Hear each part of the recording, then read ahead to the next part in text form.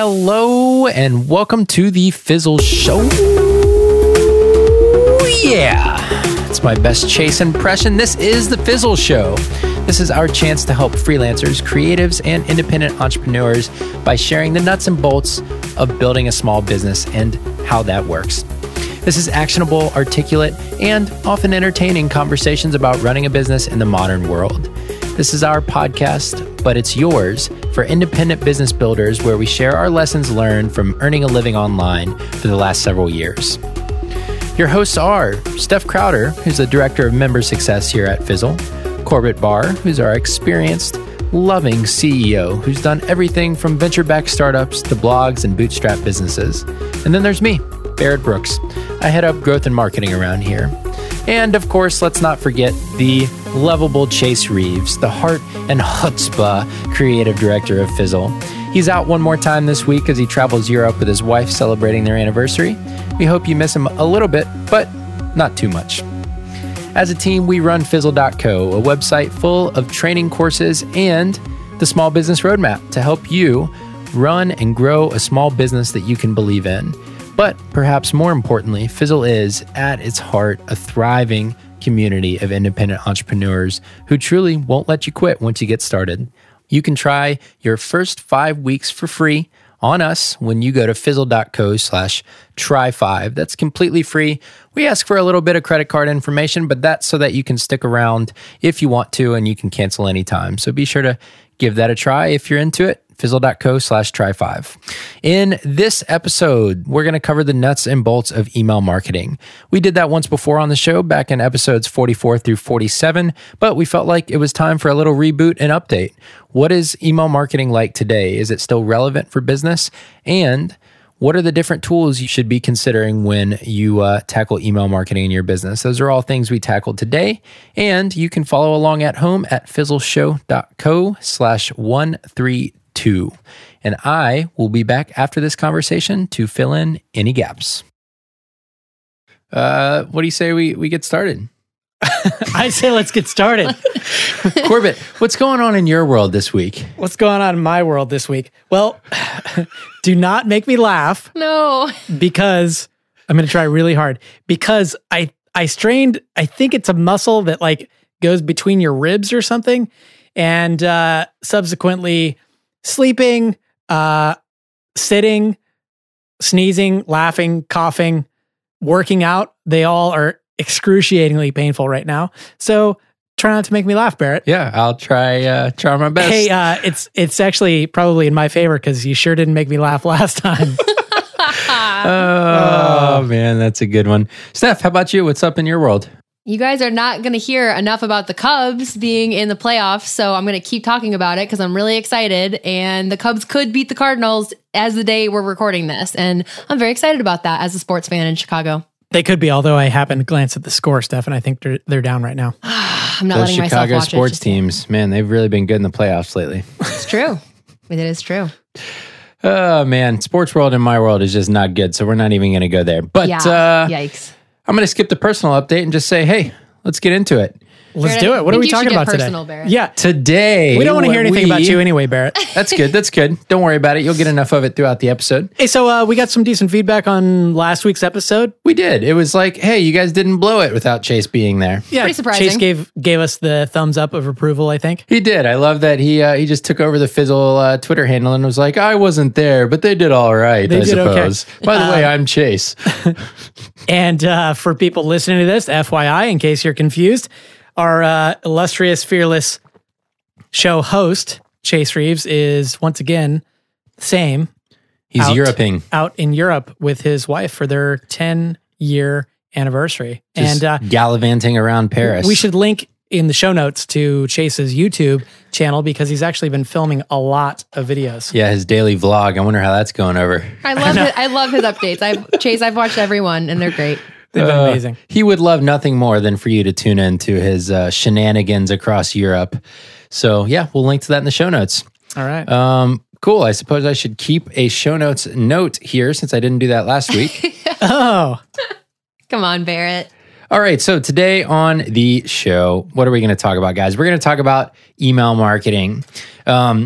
And the reason we're going to talk about email marketing, we've done it before. There were episodes, I think 44 through 47 of the show. We talked a lot about email strategy, both email marketing and personal email. So we talked about things like Inbox Zero and email marketing tools to use and strategies for growing your list and all that kind of good stuff. But it's been over a year and a half since we talked about email marketing as a topic.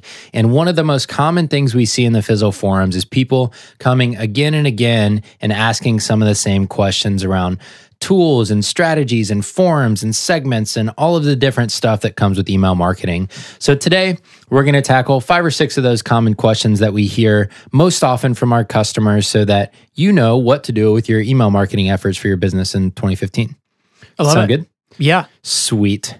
The other thing that I have to say about today's episode is that if I think of a joke, I'll try and be silent long enough to take it very seriously so that there's comedic relief from it and not just a half-arsed effort at a Comcast ad, which I might have to say could become one of the all-time great moments of poor delivery on the show. It was pretty good. I like that you're taking an analytical approach to being funny. I have a feeling it's going to go over really well already. Well, we'll see how it goes. That's the key to great comedy, right? Yes, that is the key to great comedy, is planning well, and then the timing and delivery is everything on comedic efforts. So we'll see how it goes. All right, team. So, Steph, do you think he has like some jokes stored over there that he's like, are you picking up on this like radio voice he's got going on? I don't know what this like joke this whole thing. Yeah, I don't know what's going on. It's good. I'm feeling a little nervous. I also feel excited. This is gonna be good. Well, it's like there's tension. There's a comedic tension building. Okay, yeah, good. Yeah, and you're just waiting for it to drop. Oh my God. I hope Jace is listening to this. All right, here we go. So let's kick off this email marketing discussion with, does email marketing even still matter today? Is it still an important tool for businesses? And is it something that people like our customers and like our audience should be paying attention to? Let me put it this way. I sure hope so, because we're dedicating a whole episode to it. Yeah, so the answer is no. Let's move on. We're done. You guys got anything else to talk about today? Nailed it. That's it. Well, and I guess really. So yes, obviously it's relevant. Maybe we should ask more along the lines of how relevant is it compared with everything else? Yep. So how relevant is it to us at Fizzle? Like, how much time do we spend on email marketing versus other things?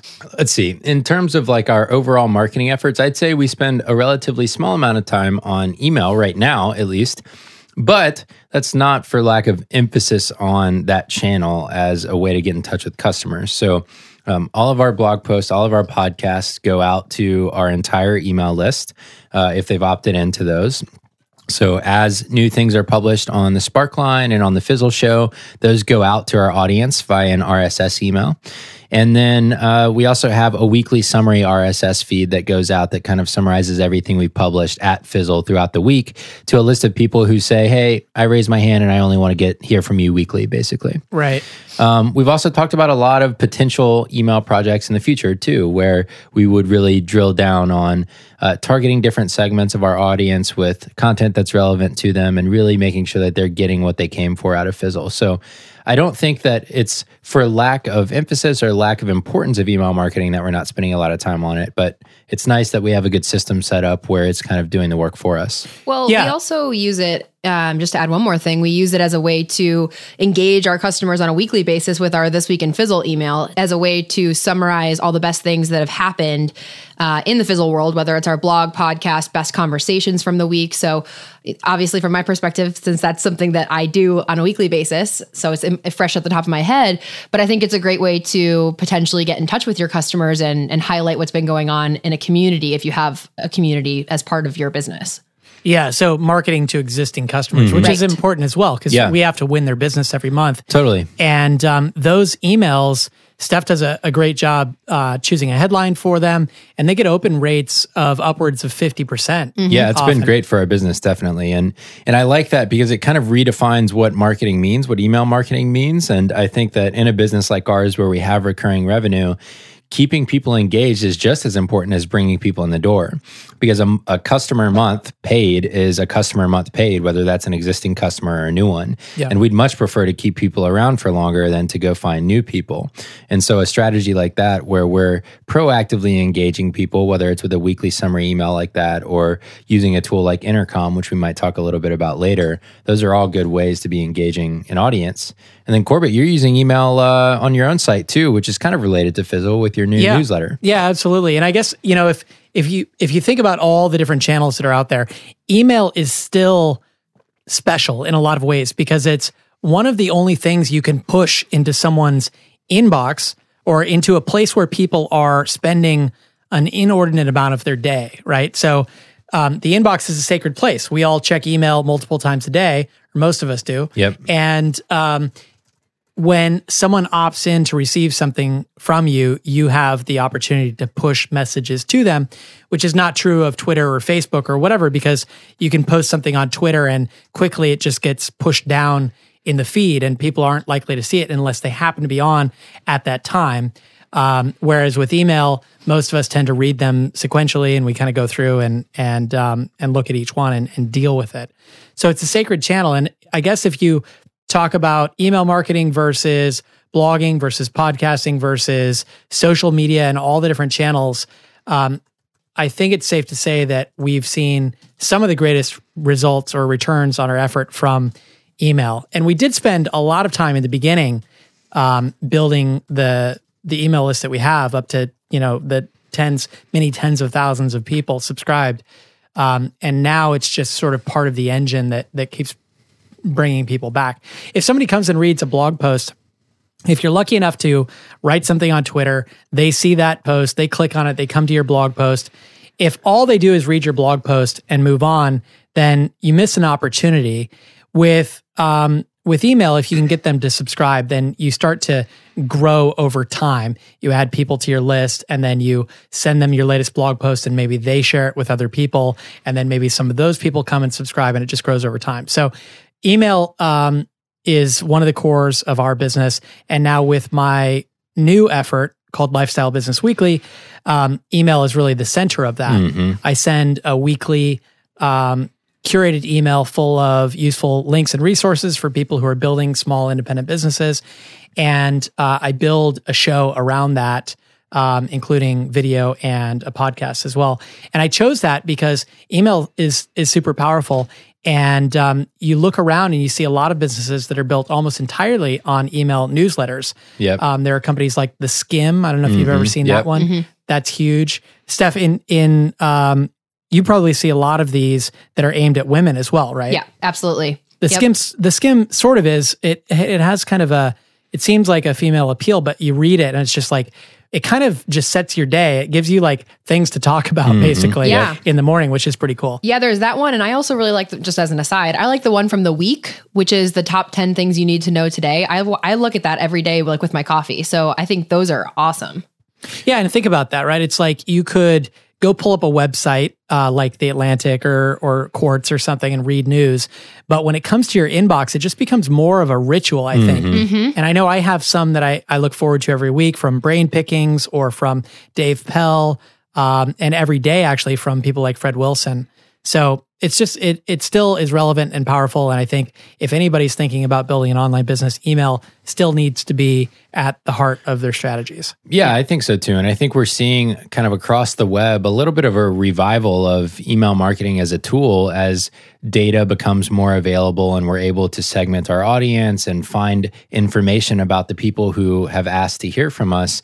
And it allows us to send kind of tailored messages to different groups of people that make it feel much more personal. It's kind of this act of mass customization of our email strategies. And so, you look at people like Pat Flynn and others who are really going back and revamping their entire email strategy to really be more personal to their audience and make them feel like the content that they're getting is tailored for them and not just this mass message that's going out to a massive email list, which I think can be a huge win.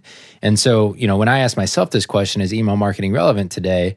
Absolutely. I think it's more relevant than ever. And as we have more and more access to tools as small business entrepreneurs, it gives us the chance to do what big businesses used to do exclusively in targeting our customers and making them feel love from us based on what they like and what they want to hear about from us. Yeah. And I agree. I think it's totally relevant, but I also completely understand why topics around email marketing continue to be some of the most popular in our forums, or people reach out to us with questions about it, because honestly, it's confusing. I know we're going to talk about all the different tools that are available, but then there's also another host of questions, which is like, what goes in the email? Is it the same as a blog post? Is it a newsletter? Is it do I have to add separate value if I'm going to be in people's inboxes? So there's just so many questions and it's very, I think, mystified for a lot of people too, in terms of how to make it worthwhile and not lose subscribers once you do get them. I think so. And I think if we can kind of bring a beginner's mind to some of these topics as we go through the rest of the episode, that'll probably be helpful to people, because when you are just getting started, it does just seem like black magic a little bit, I think, how all these things happen and how you can integrate it in with your business. So, and yet it's interesting to think about how little things have changed in the past 6 or 8 or 10 years even. Yep. Right. In some ways, that's true, for sure. All right, so let's jump in with, let's just start at the top with tools. So there's so many tools available. I'm sure that they've changed on some level since the last time we had this conversation, while at the same time, many of the companies have just kind of consolidated and become more of the A players in this field. So when you think of email marketing tools, what are some of the things that come to mind for you? Well, if you listen to any podcast these days, I'm sure that you think of MailChimp. Right. I think I don't know for sure, but they seem to be the biggest player in the market. They seem to be kind of the default choice, if only because they offer a free plan, which allows you to build up to a couple thousand subscribers, I think. I think 2,000 maybe. There are some limitations to it, but it's a great way to get started, especially if you're not sure if your email marketing efforts are going to take off. You can use MailChimp for free for quite some time before you have to start paying. And even when you do start paying, it's somewhat reasonable in the beginning. So MailChimp is certainly my top choice. And I think it's our primary recommendation to people. We talk about it quite a bit because it is so simple.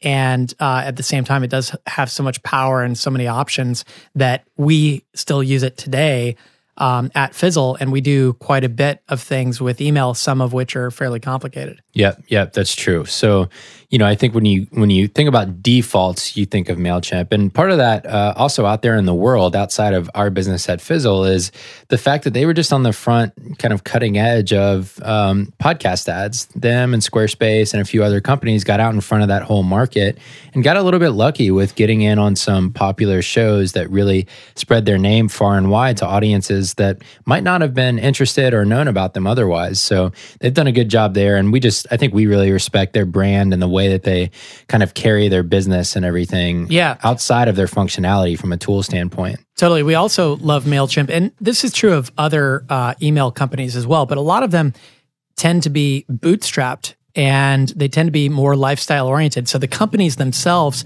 are fairly impressive. MailChimp never raised any outside capital, right? And they're a huge player. How many employees do they have now, Barrett? I think they're coming up on 500 employees now. Yeah. Wow. So they're a great story. And so we just like to support them in general, aside from having a great tool. Yep, absolutely. So kind of classically online, I think a lot of people have heard a lot about Aweber. That was one of the big players, especially if you look back 3-4 years. That was what a lot of our peer group was using. That was what they had a big affiliate program, I think, that caused them to grow some, especially in this space of small online business. I would say that they're a comparable tool to MailChimp. They have kind of some pluses and minuses as far as what they offer and don't offer as compared to MailChimp. But they're kind of a run-of-the-mill. They have basic functionality. You can do automation and some of the other things you can do with MailChimp and some of these other tools, but they're out there too. So that is an option. So before we jump too far down this rabbit hole, some people might be asking like a really simple question right now, like, why do I need one of these tools? Can't I just email people generally? Right. So why would that be, Steph? I mean, I think, well, it's hard. In the beginning, you certainly can. But to be able to manage your contacts, I think MailChimp or any of these at all, are great ways to allow people to subscribe. That's the other thing. So one of the first things that we recommend when we help people with their websites, if you If you're in Fizzle and you want to take a really basic web design course, we have one of those available. One of the first things we look at is giving people an opportunity to pick up more of what you're putting down in the form of subscribing to your email list. So there's really no way to tell you that they want to hear more from you if you don't have a way for them to easily put their email in. So I think that's maybe the key thing. That's definitely key. Another key, I think, is the whole unsubscribe function as well. Mm-hmm. If you put a bunch of people in a Gmail list and repeatedly email them and don't give them the opportunity to opt out, they would just have to reply, I guess. And I've been subject to some of those. Yes. And they're kind of annoying. Still am on some days, and it is very annoying. Right. So on some level, this is a question of legality, right? I mean, in Gmail, you can only send 500 emails at a time to begin with. So starting there, if you had more people paying attention, it would be annoying to do it. But beyond that, once you move, I think, from a personal relationship to a business relationship, like we're talking about here, there is legality involved, and you have to give people an option to unsubscribe based on the Can Spam Act or whatever it was called. And so people have to have the chance to say, no, I don't want to hear from you anymore, or else you're doing it wrong. And you could get lawsuited over that, I suppose, if someone was really feeling passionately annoyed with you on a given day. Yep. But I think if they're, to go back to the original question, which is why do I need to even use one of those? If someone's asking that, I actually don't think that's a bad question to be asking, because it suggests that you want your email marketing to have a personal touch to it. Right. And I think that's great. Those are my favorite, newsletters that I've subscribed to, when I really feel like someone is talking directly to me, like we're sitting down at a coffee shop or something, and it feels more personal. So I think that spirit should still absolutely be in mind. And I think it's very easy to get caught up with all the fancy features we're going to talk about, I'm sure, in this episode, such as segmentation and autoresponders and email series. And it's very easy to get swept away when, especially if you're just starting out. I think the simple thing is be of value and be personal about it. Just because you're using a MailChimp or any of these other tools that we're going to talk about doesn't mean that it has to feel like super, educational or impersonal. I think it's important to not lose that piece. Absolutely. Yeah, and I think that goes back to having, if you're an individual business owner, having a personality, having a voice that you're kind of adopting for your business, or if you're a brand, having a brand voice, having kind of a brand message and a way that you filter all of your messages through this kind of personality of the brand. And I think we've developed some of that at Fizzle too, where you really want your email strategy to reflect what people have come to expect from you, or what you hope they will come to expect from you over time, as far as personality and friendliness and just the overall look, feel, and message that you're sending along to them throughout all of this. Yeah, and one way to do that, and we'll talk about automation, I guess, in a bit, but one way to do that is to add a custom message to your email. Even if you're going to be sending out a blog post or something, if you can add something that is unique specifically to that email, where you're just saying, hey guys, I wanted to send you this because I thought you would like it because of X, Y, and Z. Mm-hmm. If it's a personalized note like that, that goes a long way. And I think that gets to what Steph was talking about, when you get that sort of, it feels like somebody's talking to you or writing to you. Yep. A couple other tools here that I have down that I know we hear people talking about regularly are kind of a newcomer to the scene, built by a friend, called ConvertKit. It's built by Nathan Barry. He's got a founder story inside of Fizzle. Ironically, not about ConvertKit, but he built a successful business before this and then parlayed that into an email marketing company. He's gotten a lot of great traction lately. I think he's getting a lot of buzz. Pat Flynn switched over to him, and a number of other big names, and I think that's led to a lot of adoption for him. And he kind of built it with what we would call the teacher business archetype in mind. If you don't know about archetypes, you can go back to whatever episode that was. We'll link to it in the show notes and listen to the 10 business archetypes that we kind of think about in terms of online business at Fizzle. But Nathan built the features out of ConvertKit, really targeting teachers who are trying to sell ebooks or courses or kind of teach what they know online. And he created that with them in mind so that they can build an email strategy that teaches and leads people towards their products and the different things they have available online for their audience. Yep. So then a couple others are Infusionsoft, GetResponse, ActiveCampaign. These are all competitors, I would say. Campaign Monitor. Yeah. There's a million of them. Yeah. And I think what's more important than knowing what the different tools are is knowing what you're trying to accomplish with your email marketing strategy in your business. So I think the best question for us to ask, and we'll link to all these tools and everything if you want to check them out, but the best question to ask is, what do I want to use email for? And so when we think about the different strategies you can use through email, we've talked about a couple. It could be engaging customers like we do with our This Week in Fizzle email, or it could be a newsletter, so exclusive content that you're sending to an audience every week or every day even. What are some other strategies that you can use email marketing for within your business? Well, this is, I think a lot of people probably wonder, like, okay, I have a subscribe form. People are on my list. Now, what do I email them? Right. Or how often do I have to email them? And beyond thinking through like newsletter and the type of thing that you want to send them, you should also be asking like, okay, what's the end game here? Mm-hmm. What's the long-term strategy here? So the goal, I think, for us and many of our friends who build email lists is that you grow a list of people over time by delivering them value. Usually you're sending them content that interests them about a particular topic. And through that, you're able to build a level of trust and familiarity that you can't otherwise. People, like I said, they might see you occasionally on Twitter or something, but that's not really going to get them to know and like you. If they receive an email from you every week or multiple times a week and they pay attention to those, then they're likely going to know a whole lot about you. And if they like you enough, they are more likely than others to actually hit the buy button if you have something for sale.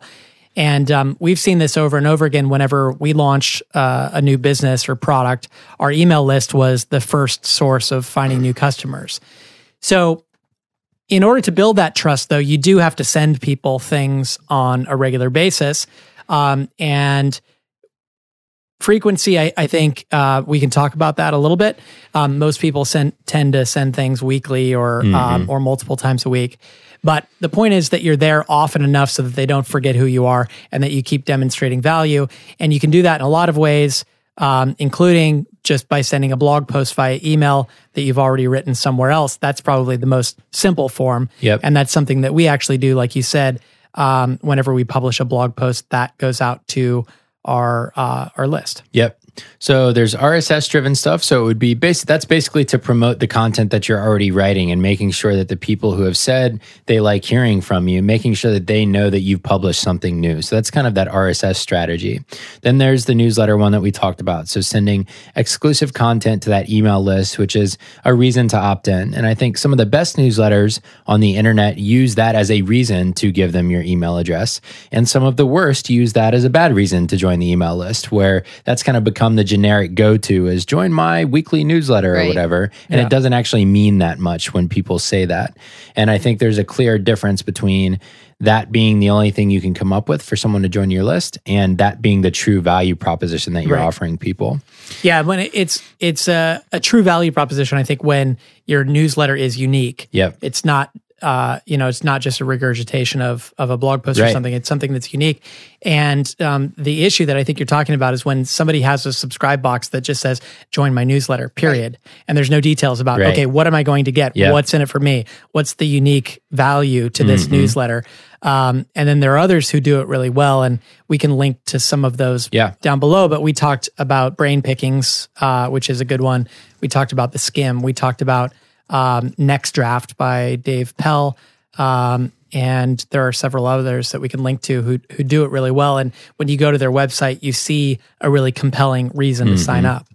And then, you have news organizations too who will use newsletters as kind of a daily update. So the Skim is an example of that, but you also have Vice News or the New York Times and all of these organizations who use email as a way to get news in front of you so that it brings you back to their site for the stories that are most interesting. And it's kind of a personal way for you sometimes to opt into what your interests are and then get links to the resources that are most relevant for that.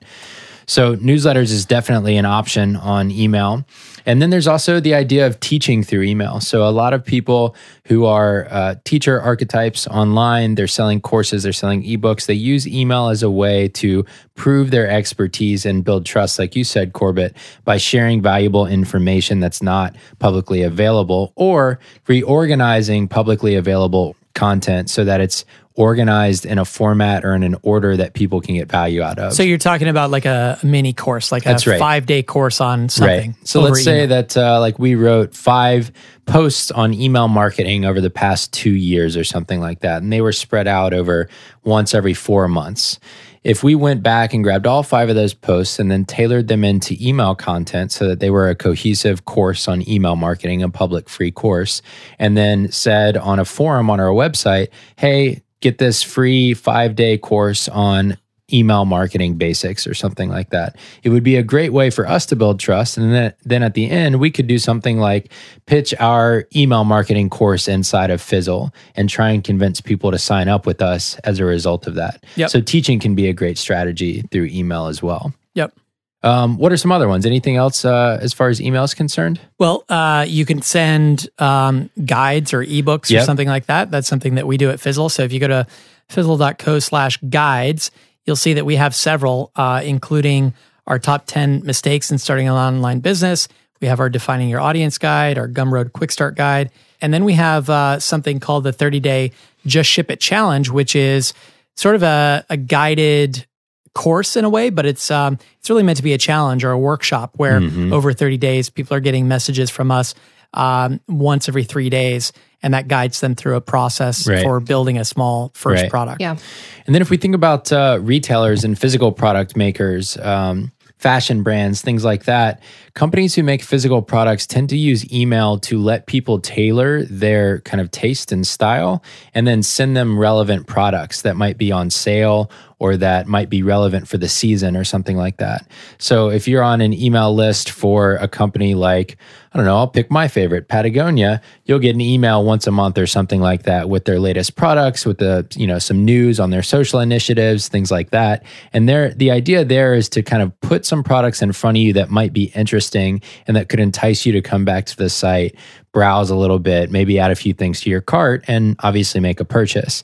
So I think that the type of business also matters quite a bit when it comes to email strategy and what you decide to do with your email marketing. And it changes from business archetype to business archetype. Yeah. And, I would just add, I think those are all great ideas. As you're deciding what it is that you want to do with your email marketing, I think it's really helpful to just be an observer. And I'm sure if you're listening, you probably are subscribed to some newsletters yourself. We all are.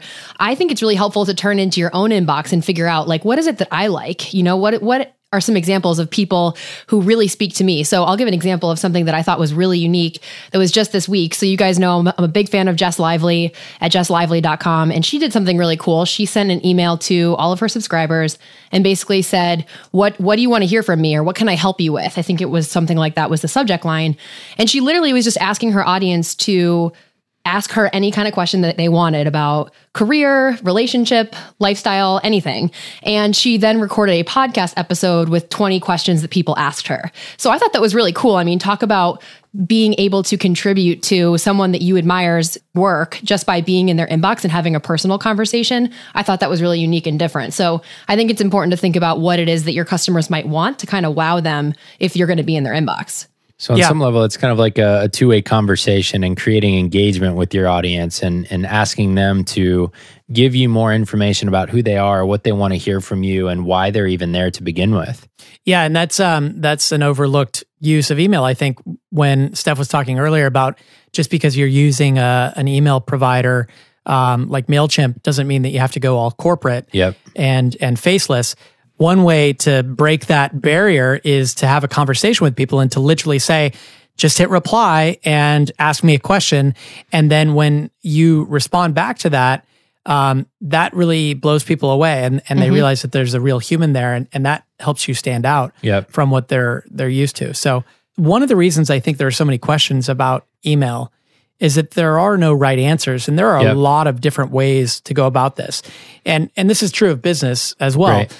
But I think the problem is when people fall into a pattern of just looking for the common patterns that everybody does, and then they just adopt that for themselves without thinking outside the box, to use a cliched term, about what they could do that might be a little bit different, like Jess did with, hey, how can I help you? That's really cool. And there are no rules to this, and you can do whatever you think suits your audience best. And I think the more creative you get, the better off you're probably going to be, and the more trust that you're going to build, because people see that you're a real person and you're not just following some playbook that some internet marketer wrote somewhere about how you're supposed to treat email. So that's one of the big questions I had here that we hear all the time.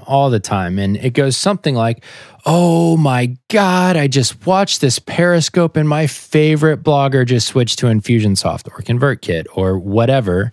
And so now I'm going to switch, right? Like that's the only thing I should be doing in my business. I got to drop everything, all my plans, and switch today to ConvertKit because that's what my favorite person did, or to Infusionsoft because that's what all the cool people are doing.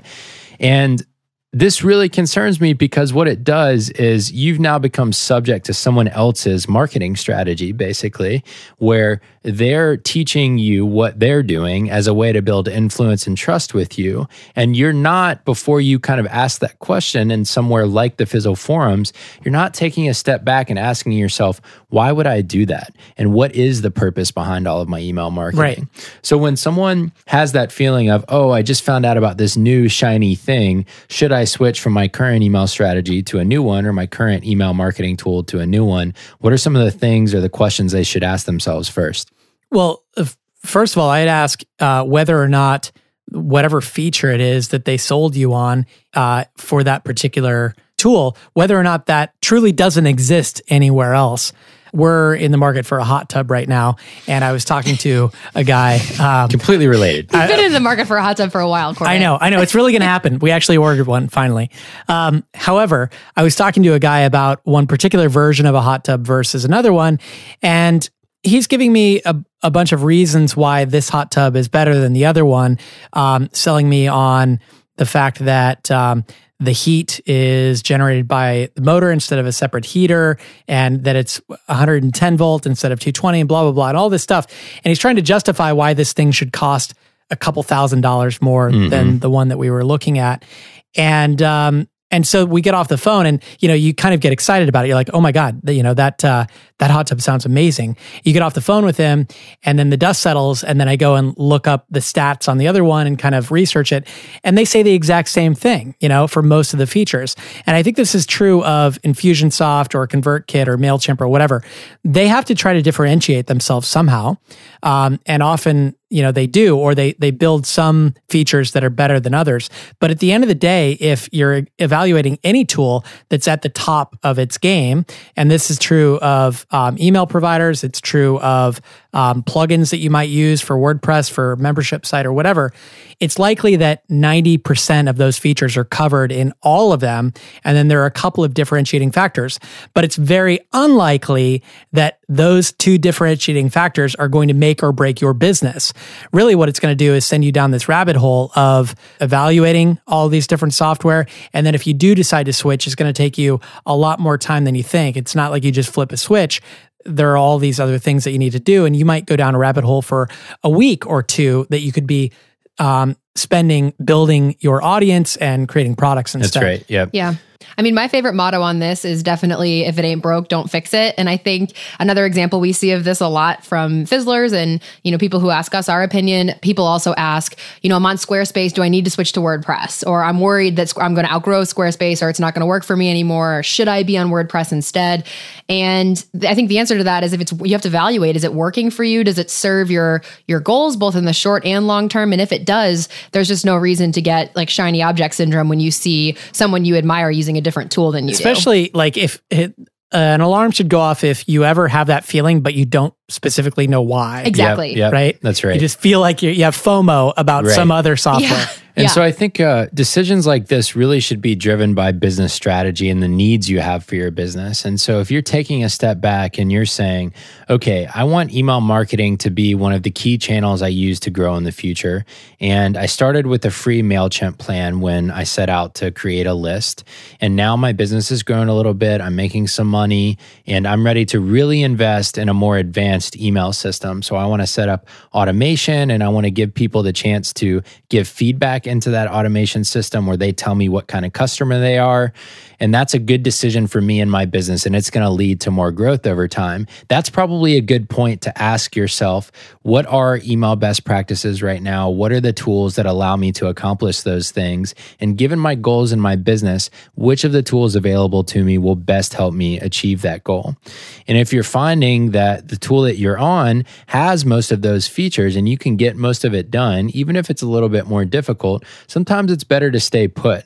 But if you're finding that another tool has way more of those features and it's going to be significantly easier for you to execute on your own on your email strategy, that might be a good reason to switch over. But what's not a good reason is just because you hear someone else doing it and therefore you think that that's the hottest, newest thing that's going to lead to business success. Yeah. Because in reality, that's probably not the case. Now, I can tell you from our own experience that we have switched email providers a couple of times. We first switched, and I use we in the royal sense in this case, the royal Fizzle sense. We're going way back in history, pre-Fizzle. The email list that I had built, which eventually led to Fizzle, I switched from MailChimp, which I used initially because it was free, to Aweber because there was a certain feature that MailChimp lacked that Aweber had, which allowed me at the time to let someone enter their email even though they were already subscribed, so it would redirect them to a page where I had additional resources for them. So this was a toolbox of resources that I was offering. And at the time, MailChimp just gave an error message saying you're already subscribed. So I wanted that feature, and that's why I switched to Aweber, and that served me fine.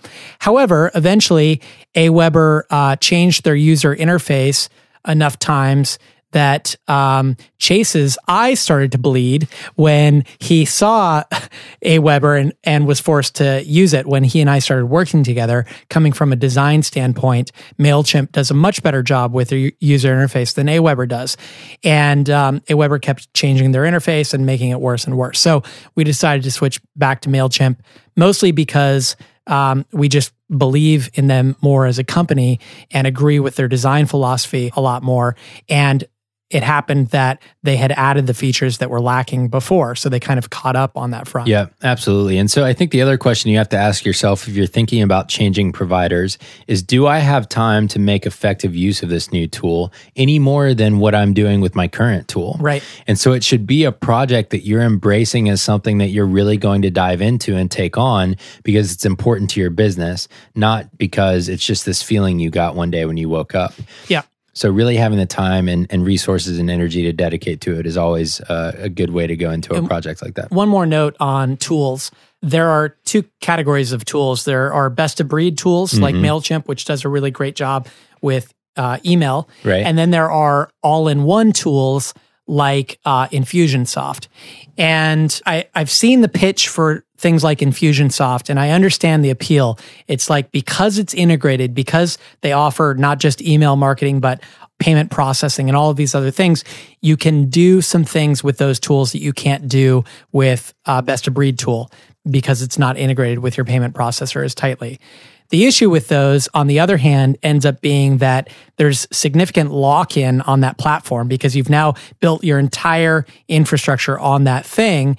And once you find out that they don't do something that you want, you can't just go plug in a best-of-breed tool. Right. You really have to dismantle the whole thing. Yep. And so it can be kind of a pain in the ass. And I know people who have regretted switching to all-in-one tools, not just Infusionsoft, but others, because of that lock-in issue. Whereas if you're just using best-of-breed tools, it's much smaller project to swap out an email provider or a payment processor or whatever when something new comes along. Right. Okay, so one of the big topics that people get confused on when it comes to tools, regardless of what the tool is, are these different terms that these email providers use for describing parts of a list or a list in general. So there's terms like your list, groups, segments, forms, subscribers, and all these things can mean different things across platforms. So at the most basic level, how should people be thinking about what these different terms represent and why are they important? And we should also mention that these terms are different on different platforms in some cases. But just sort of in the generic sense, so the smallest unit of measurement, I guess, in email terms is a subscriber, which is a single person who has given you their email list. And a subscriber in the simplest form is just an email address, but some of the tools track a subscriber more like a contact. Right. So you'll get some additional data about a person, at a minimum, maybe their first and last name associated with their email address. So that's a subscriber. Yep. Okay. So ideally, you'd find a provider that gives you some information about your people. So it would be not only their email address, their name, and then maybe over time, like at Fizzle, we've built kind of data profiles on each of these people where we know what ebooks they've subscribed to, what free courses they've subscribed to, things like that. So a subscriber is a person, basically. It's a person who's opted in to say, hey, I want to hear from you. Yep. So then when we talk about a form, that's basically the thing that somebody uses to give you their email address and other data online. Yep. And so what that does is it connects directly from your website to your email provider, and it sends the information over so that, number one, so that people can opt in, and number two, so that you can track that data over time and that you have a way to get back in touch with them. Right? Yeah, so anytime you've subscribed to an email list on the web, that little box that you type your email address in email provider speak is called a form. Yep. So then we get a little bit more confusing. So the difference between lists, groups, segments, and other terms like this, what does that mean? I don't think you need to worry too much about the specifics. They're just different ways to group people together for different purposes. So in a really simple sense, it could be that you have one group of people who are buyers of a product of yours and another group who are not. In some email providers, those might be two different lists.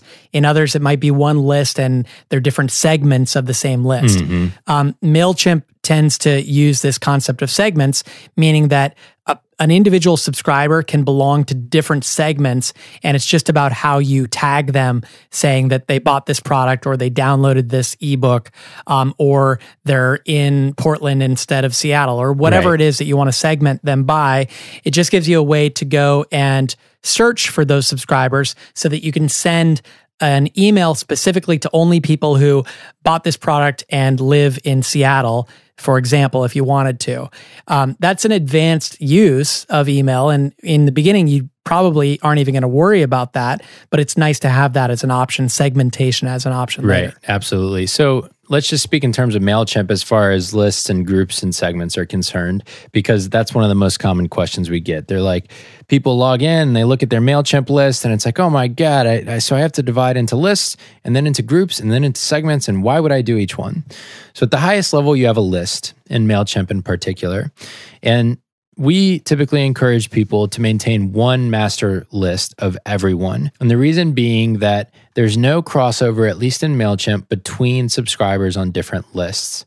So once they're on two lists, then you have no way for them to opt out of both. And it can get confusing, plus you're paying twice for them. So from a list standpoint on a tool like MailChimp, and there are equivalents in each of these tools, right, of a master list, my recommendation would be, unless you're running multiple businesses that are completely separate from one another, you should have one master list. In MailChimp speak. In MailChimp speak. Yeah. And so the equivalent would be true across providers, where you want to have one master place where you're keeping people, unless that's not an option. Unless in some cases, like with Aweber, that's not an option. Right. Or it wasn't last time we used it. Right. So in MailChimp speak, there's groups and segments. There's not a great way to describe groups and segments, but what I'll tell you based on what I've read from MailChimp's teaching blog is that groups are usually based on preferences that people tell you about. So it's information that they're giving you that's more psychographic related. So I like hearing about X, Y, or Z, so I'm opting into this group or whatever. There's also segments, though, which are data-driven. And so that's like what Corbett was talking about, is location or product buyers or whatever. Right. But so, at the end of the day, there's not that much difference really between the two. Yeah. So a group, for example, that we use in MailChimp is we allow people to decide how often often they want to get emails from us. So they can get them immediately as they're published, or they can get a weekly digest. Right. And so that's an option that we can present to them so that if they want to, they can go edit their profile and choose to be part of a different group, which refers to the frequency. A segment is something that the users or the subscribers don't see. Right. You see the segments, and you can build your own segments on the fly by saying, I want people who have been subscribed for more than 30 days. You can create a segment based on that. It's really just a query for, existing subscribers based on the data that you have. So in some ways, a segment is almost fact-based, where a group is preference-based. Yes. And here's an example of how you might use a segment. So we've talked recently about sending a reminder to our alumni that, hey, we're here in case you forgot about us. Yep. And so we have data within MailChimp that we send from our application to indicate whether or not somebody is an active member, or whether they're an alumni, or whether they've never been a member of Fizzle before. And so we can send different messages to people based on those different states. Right, which is hugely valuable for someone like us, where we want to be able to send This Week in Fizzle to customers, but not non-customers. Yep. Or we might want to get back in touch with alumni and tell them about new features at Fizzle to see if they might want to come back. And if someone's never been a customer, we might want to tell them about a webinar coming up, or about something that we want them to know that customers might already know. Yep. So segments are very valuable for targeting your messaging based on what someone wants and needs from you at a given time. So I know that those can be confusing, but the biggest thing to take away from that conversation about lists and groups and segments and subscribers and forums is that they are tools to get a job done that you're trying to get done with your email provider. And getting clear on what each of those terms mean for your specific tool that you're using is the first step, and then accomplishing the goal that you're setting out to accomplish from there. Okay, cool. So let's talk a little bit about forms. Forms are the kind of keyhole to people getting onto your email list, and you have to make sure that that's accessible to them for them to be able to opt in. So when you think about places forms should be, both on a website or external to a website for people to be able to opt in, where are those common places that people should be thinking about? Yeah, so I guess the most common ones that you see now are on the homepage, obviously, of your website, have some place for people to opt in. What else do you see, Steph, commonly? I mean, yeah, I think somewhere on the homepage for sure. I think it should be, a good rule of thumb is it should be one of the most prominent features on your homepage, whether it's a hello bar or in like the right-hand sidebar. I think the rule of thumb there is you want to make it really obvious to people what it is that you want them to do on your site. And if email marketing is going to be important to you, which it's important for a lot of people, you want to make it really obvious that that's, that's what you want them to do. So homepage for sure. Also probably about page, I think, is a great place to give, people are learning a little bit more about you. If they like your mission and who you are and they're interested in hearing more, you want to give them an easy opportunity on an about page to hear more from you. Yep. About pages are very popular. Footers can often be a good place to put them at the bottom of a site. And then I guess we would be remiss if we didn't bring up the topic of pop-up slide ins and every other kind of intrusive form out there on the internet. So here's some facts about these things. They work. Number one, they increase subscriber rate on average when they're implemented over just a regular old form. And the reason is probably because you interrupt everything a person is doing to put your message in front of them and ask them to opt into your list. And so I think it would be irresponsible of us to tell you that they don't work, because they do. Also, I think it's a huge kind of values-based decision about the experience you want to give your readers on your site, whether you're going to implement a pop-up or a slide-in or whatever. And the rule of thumb I always go by is not that complicated for this kind of thing. And that is, what is the reading experience I want to have on other sites? And therefore, what's the reading experience I want to give my readers on my site? Because if you're willing to treat your readers differently than the experience you want to have, then you're inherently saying that your readership is cheaper or not as valuable as your time as the creator, because when you're elsewhere, you don't want to be treated that way. So in this case, I think it's really a question of what's best for your business, yes, and what's best for the subscriber as far as whether you're going to implement something like pop-ups and slide-ins and yada, yada. Yeah. And they can be done more tastefully in some cases than others. So, whatever, we've ranted about that for years now. Yep. And people should do whatever they're comfortable with. So one thing I would definitely encourage everyone to check out is this concept of a feature box. And this time last year, almost exactly, October 2014, we at Fizzle implemented a feature box on our blog page where it was a big kind of, you've probably seen it before, a big green call to action at the top of the blog page that said, hey, get this download that we're offering for free. And it was kind of the highlight of the page, but it didn't take up the entire page. It was just very clear what we wanted people to do. Yep.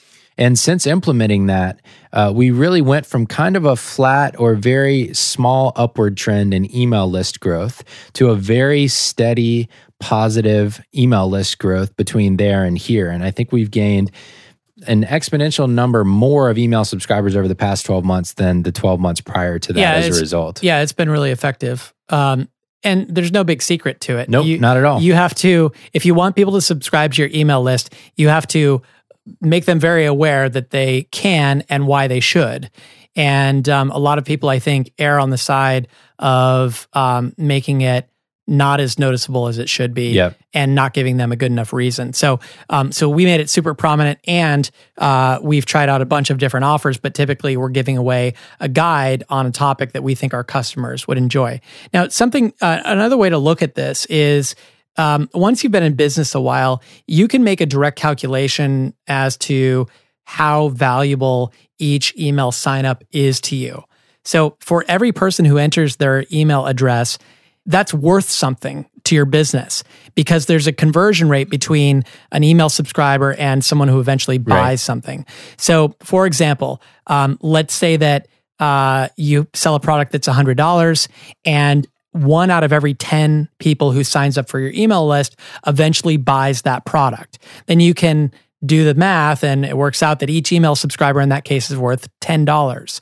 So you should be thinking about this like, hey, if I put this email box over here or down here or whatever, it's like ka-ching, ka-ching.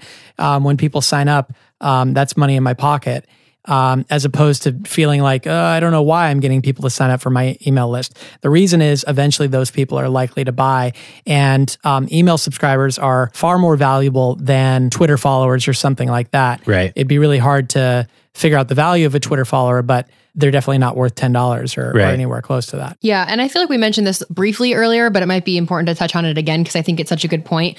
What we're talking about here is building trust. And it's so much easier and more authentic to build trust when you're, having an ongoing dialogue with someone, and being in their inbox, as we already mentioned, is a better way to do that because it's a sacred place, like we already said, but you have to have that trust in place. So when you do go to sell something, it doesn't have that kind of slimy feeling to it. And it's just so much harder to do that if you're on social media or something where it's just not as intimate, I guess. Totally. Yeah. So for all of you out there who just listened to Corbett say that and you were like, oh my God, I would love to hear how to calculate the value of an email subscriber or a page view or a customer for that matter, I've added it to Corbett's to-do list sometime in the future to write an article on how to calculate the value of a customer, an email subscriber, and a page view. So until then, feel free to harass us about it. All right. So one other thing I do want to mention on the forums conversation, then we're going to wrap up with kind of a little bit of a projection or bets we're going to make on what the future of email marketing looks like, are that on Twitter and Facebook, you are able to put forms for people to join your email list directly. And I think that's a pretty valuable tool these days. Twitter has something called Twitter cards that you can implement. And then every profile has the opportunity to pin one tweet to the top of the profile. And so for Twitter, what you can do is you can create a card for someone to subscribe to your list. And there's a tutorial that we can link to in the show notes. And then you would pin that tweet to the top of your Twitter profile to allow people to one-click subscribe to your email list. And that would link through to your email provider, and they'd be added to your list just like anyone who added themselves on your site. So that's a good tool. And then you can also add an email opt-in form to your Facebook page so that people who visit your page can click to another tab, put their email in, and join your list directly that way. So those are two good tools as well. And there may be other ones out there like that. So be on the lookout for places, outlets, if you will, where you can put your forms for people to add themselves to your list, because every little addition like that can add up over time. Yep.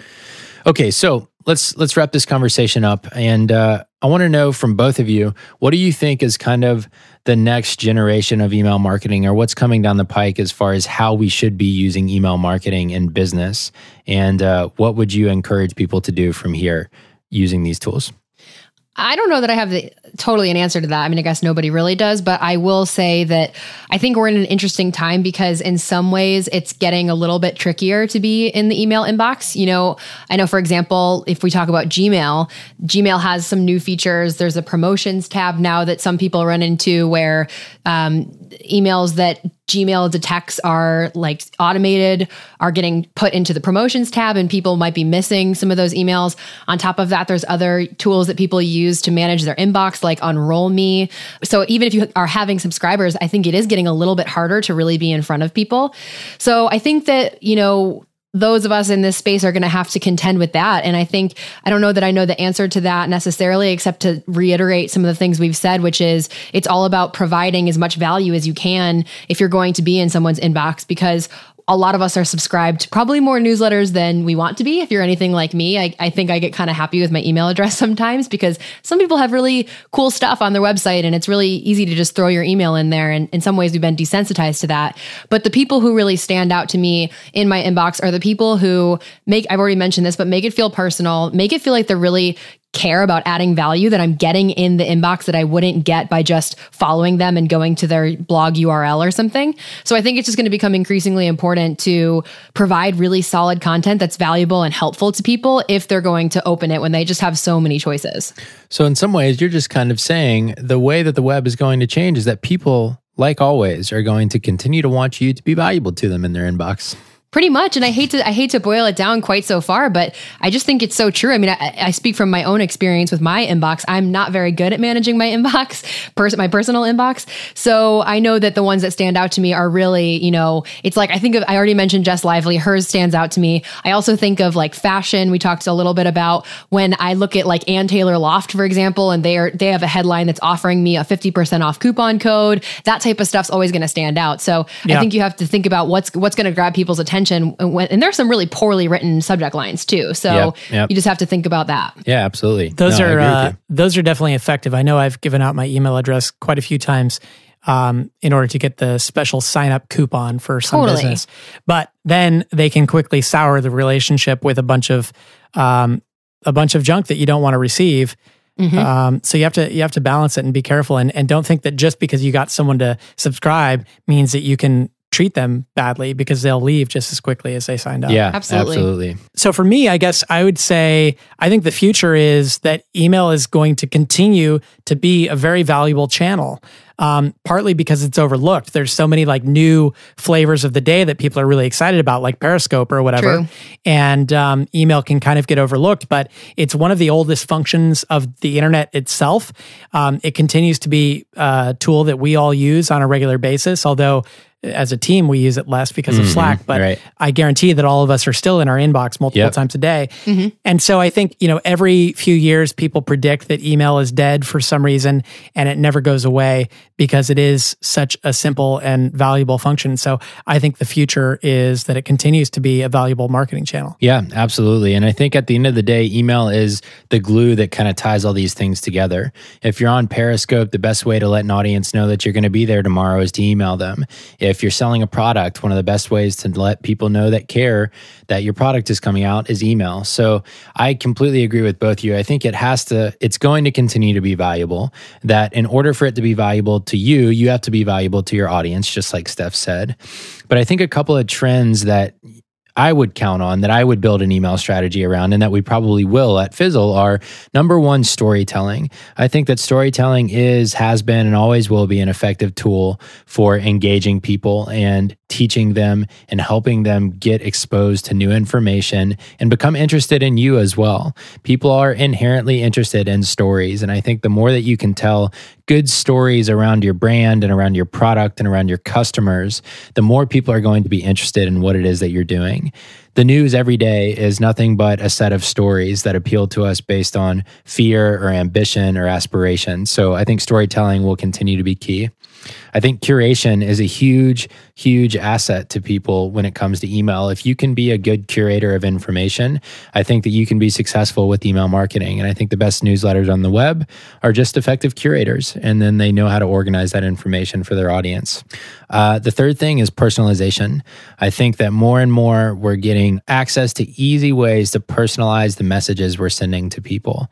And so if you pair something like personalization with curation or storytelling, you get this really interesting interaction of people being able to tell you what they want to hear about, and then you being able to send them that information particularly, which I think is going to be a big asset to people and businesses.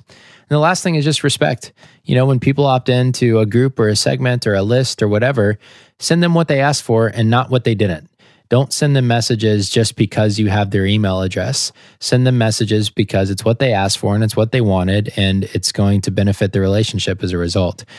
Too often, I think I see business owners kind of stepping over the line and saying, I know you bought this one product at one time, and that's all that you're signed up to, or to get product-related updates.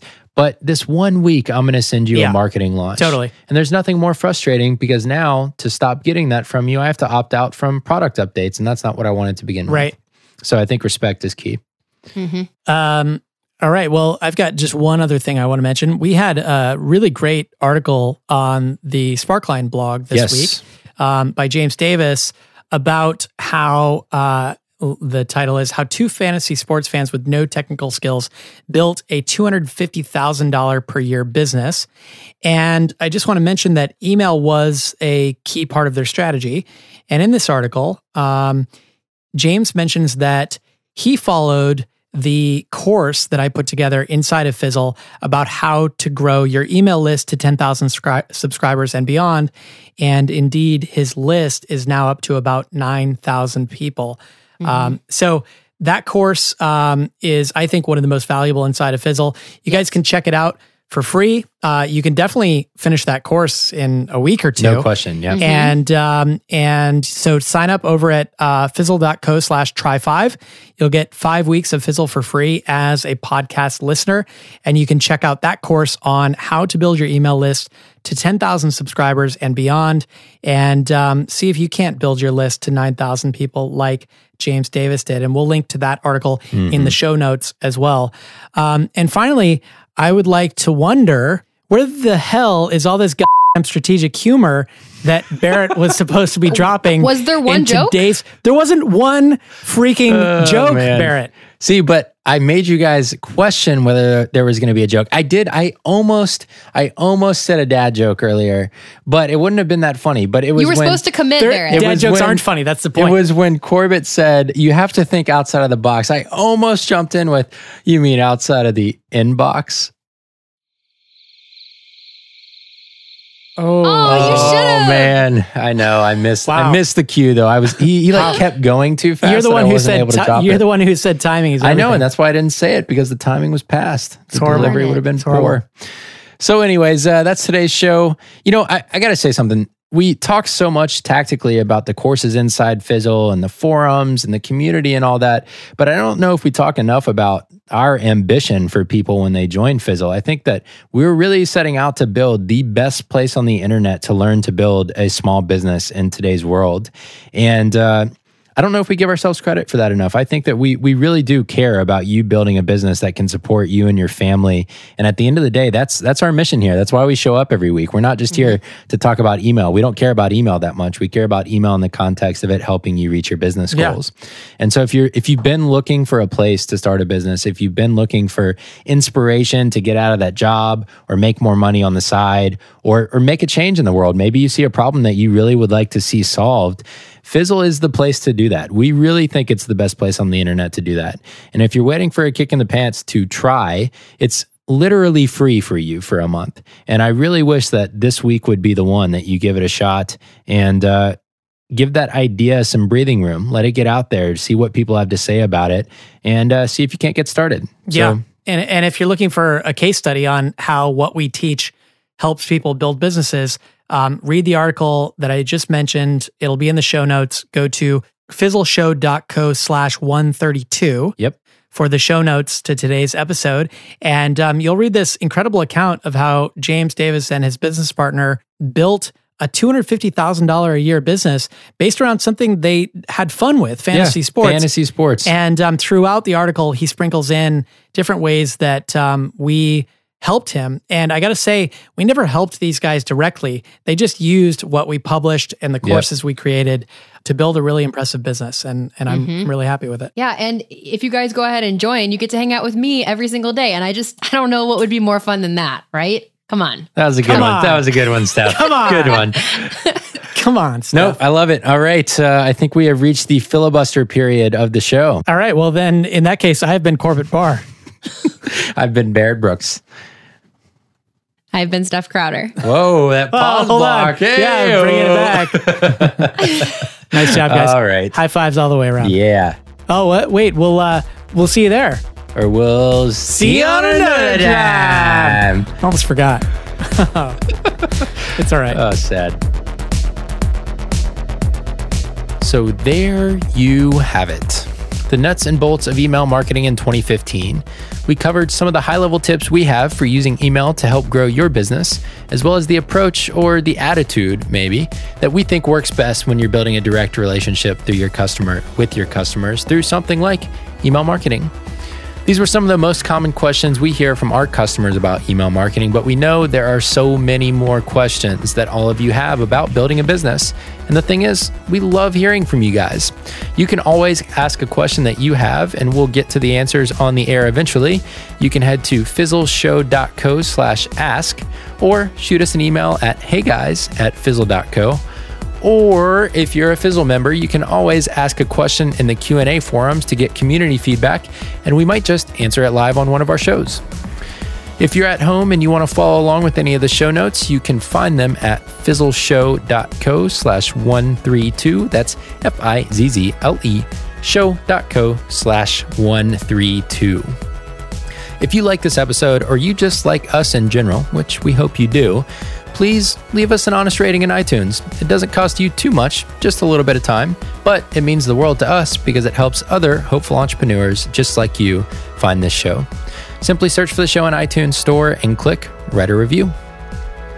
All right, we know, it's not easy out there. Building a business is sometimes thankless and tiring work.